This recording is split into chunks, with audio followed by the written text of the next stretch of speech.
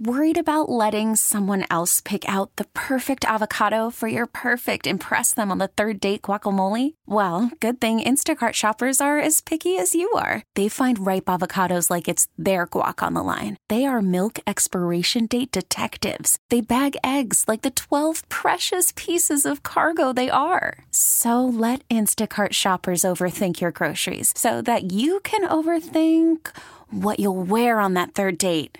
Download the Instacart app to get free delivery on your first 3 orders while supplies last. Minimum $10 per order. Additional terms apply. Hiring for your small business? If you're not looking for professionals on LinkedIn, you're looking in the wrong place. That's like looking for your car keys in a fish tank. LinkedIn helps you hire professionals you can't find anywhere else, even those who aren't actively searching for a new job but might be open to the perfect role. In a given month, over 70% of LinkedIn users don't even visit other leading job sites. So start looking in the right place. With LinkedIn, you can hire professionals like a professional. Post your free job on linkedin.com/recommend today. Let's go to the hotline. He joins us via the North Olmsted Chrysler Jeep Dodge Ram hotline, covers the NBA for Bleacher Report. Greg Swartz joining us right now. Greg, appreciate you giving us some time today, man. I have been passionately explaining this morning why I'm actually not all that worried about the Knicks, despite that pretty ugly loss on Friday. My reasons being, A, playoffs are obviously different. We know that. The scouting and the X's and O's and the adjustments that get made are just on another level. The Cavs will never play that bad on defense again is my other contention. And then also, I just don't envision any scenario where Donovan Mitchell lets his team lose to the team that almost traded for him and bowed out, and that's his childhood team. I just don't see it. So how much should we actually take away from that loss against the Knicks on Friday? I think that was actually one of, and I'll say this, it was one of the worst games that they played all season. I would put it up there, especially with the way they closed the game, how many points they gave up. I put it up there with the loss to the Golden State Warriors when they had their bench in, and just in terms of, you had a couple days off, you were at home, you were playing a team that didn't have its all-stars. So to me, that was one of the worst losses.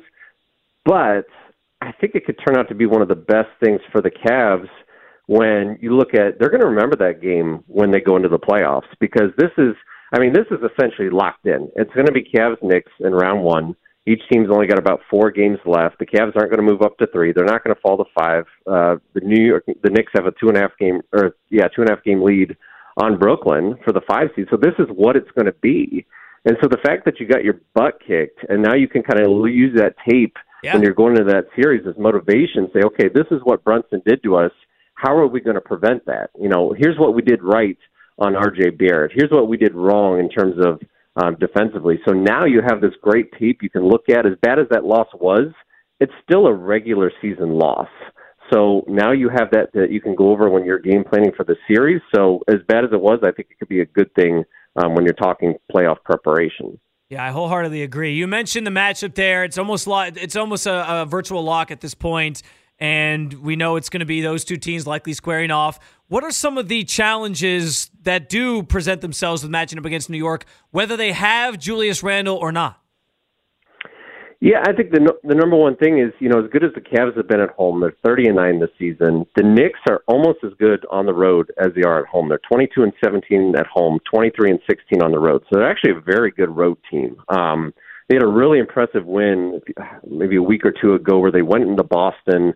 They didn't have Jalen Brunson. Emmanuel quickly had 30 or 40 in that game, and they just didn't show any fear. And it's like, geez, even when one guy's out, even if it's Jalen Brunson, if it's Julius Randle, they have other guys, like an Emmanuel quickly, like an R.J. Barrett, like a Josh Hart that can step up and kind of carry that offensive load. I would also give the Knicks the edge in terms of bench production, because the Cavs bench right now, I would say, it's pretty mediocre.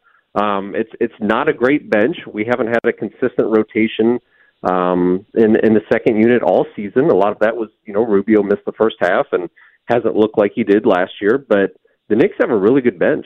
The Josh Hart trade at the deadline was a really great move for them. A guy that doesn't need to score to have a big impact quickly is a guy that scares the hell out of me because he can score 20, 30, 40 on any given night, and he's just a phenomenal offensive option.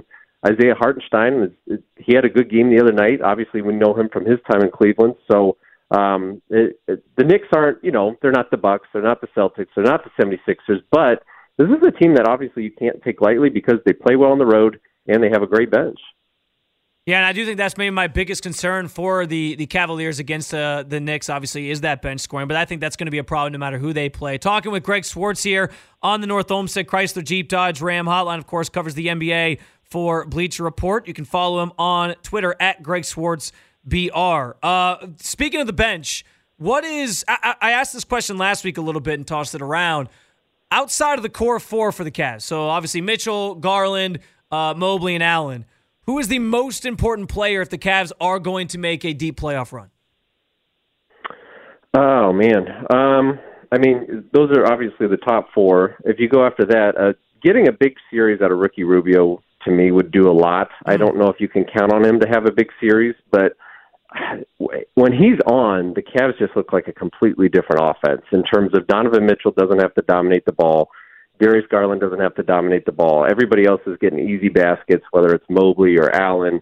Even Karis LeVert can hit spot-up shots. So when Ricky Rubio's playing well, I feel like this team goes to a different level. But I'm also going to say Karis LeVert because Karis LeVert is – he doesn't give you consistent production, but when he is on, I mean, you go back to even the beginning of the season when he had 40 points against the Boston Celtics, and you just thought, oh, my gosh, like this is a guy, if he's even – coming close to this, what an additional weapon for this team to have. So assuming you're back at full strength, assuming Isaac Okoro is back in the starting lineup, Karis LeVert is coming off the bench. He's going to be your most important bench player. So if you can at least get two guys off your bench, be it, LeVert, Rubio, two guys that are giving you consistent production to go with those core four, you're going to have a really good chance to make a playoff run. Staying in the Eastern Conference, but beyond the Cavs here, the consensus obviously is that Milwaukee is just a step above, I think, really everybody in the NBA, but especially in the Eastern Conference. Who in the East has the best chance, you think, of knocking them off in the playoffs? Well, now listen, I thought Milwaukee was a step above everybody, and then they got punched in the face by Boston the other night. Yeah, that is lost true. By 40 points and lost a lot of bets for people because they were up. I think they were down like 30 at halftime, and then ended up losing by 40-something. And but Greg, if we were talking about the Cavs-Knicks game, and it's not the playoffs, and you kind of get a chance to get punched in the mouth. Like, can we put a lot of stock, so much stock in that at the end of the year? Like they're kind of coasting along here a little bit. I'll tell you what, if you're coasting at this point against another top team like that, I'd be a little concerned. Yeah, and I know that's a team in Milwaukee that they've won a championship. But Boston was in the finals last year. It wasn't Milwaukee, and I know Milwaukee didn't have Chris Middleton in the playoffs, but that is a team that, would scare me. If I'm Milwaukee, I'm still scared of Boston. I'm still scared of Philadelphia. I don't think anybody else in the East frightens me, but we got another big matchup tonight, Milwaukee and Philly. That's going to be a good game. But Philly, they have some injury concerns. Joel Embiid's had a huge workload all year, and he's starting to dip down in production a little bit. James Harden's been battling an Achilles injury lately. If those two guys are not, I don't want to say 100%, but let's say if those guys aren't even 75% or 80% going into the playoffs, that team has no chance. So then it comes down to Milwaukee and Boston. But I'll say this, if the Cavs get by New York, which I think they will, I think they're a team that, obviously you get these young teams that are kind of on the rise. If Evan Mobley has a big series to go along with, a Donovan Mitchell who already has one of the top scoring averages in NBA history, and then you throw in a Darius Garland, and I assume that Jared Allen will be back and healthy. I cannot rule the Cavs out from winning multiple playoff series just because they have a guy in Donovan that has proven he can be the number one offensive option, and this is the most offensive help that Donovan Mitchell has ever had around him in the postseason. Yeah. And I think that's going to be a big difference. So as good as Milwaukee is and Boston and Philly, let's not count out the Cavs from making a playoff run just yet. Love to hear that. We're talking again with Greg Swartz here on 92 Through the Fan. Since you brought up Embiid, it kind of leads me into this next question. A lot has been made, obviously, of the MVP race down the stretch of the season. Nikola Jokic, obviously a rare breed, doing things from the center position that we've really never seen before.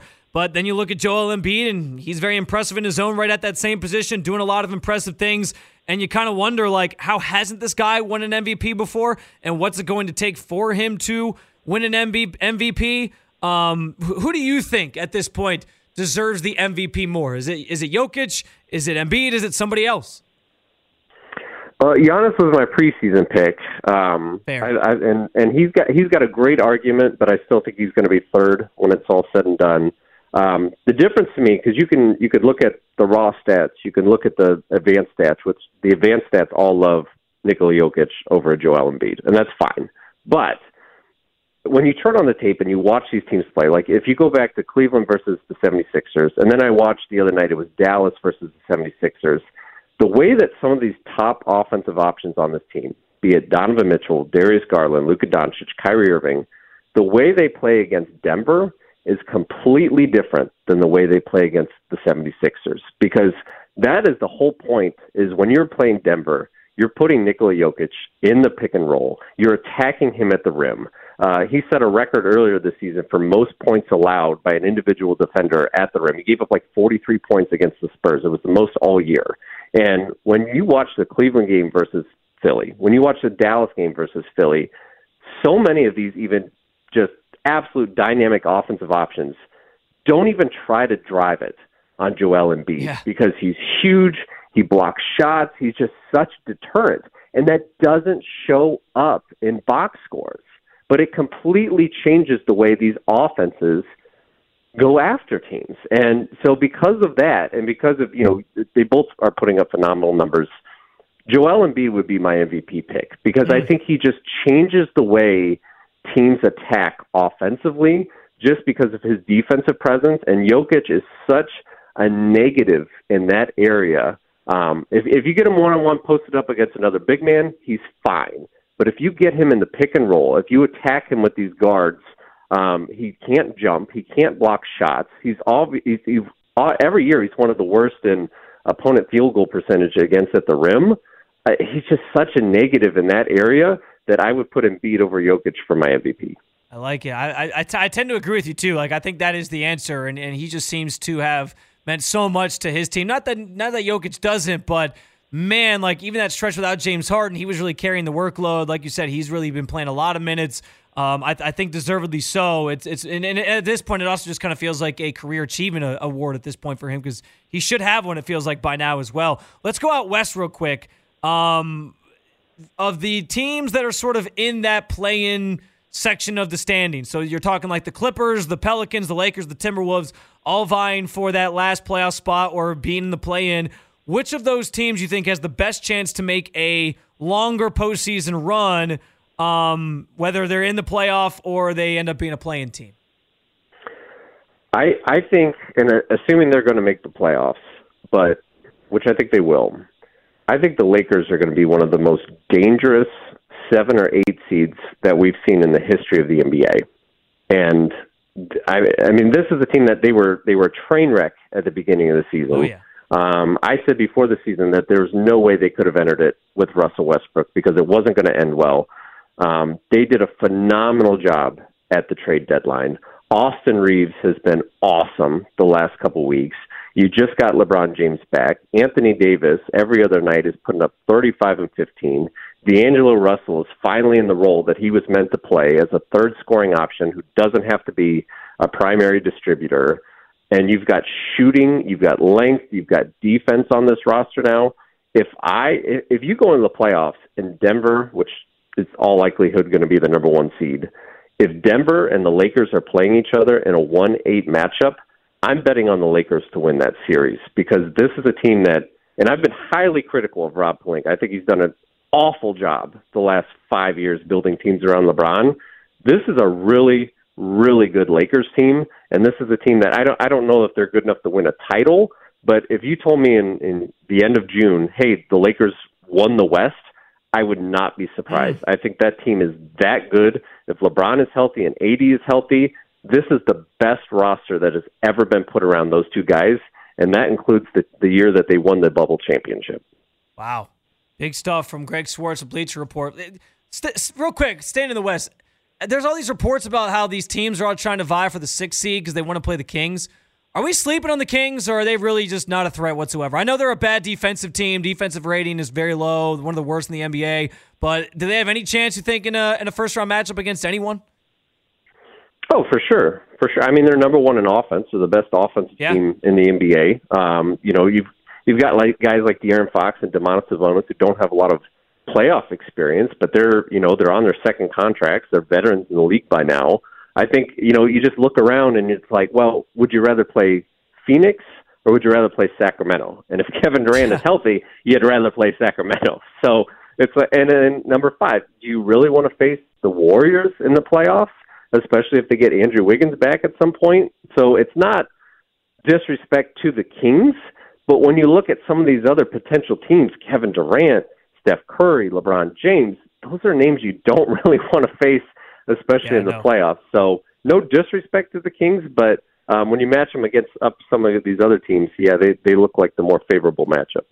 And what a story for Mike Brown. Reviving his career out there in Sacramento, pretty cool.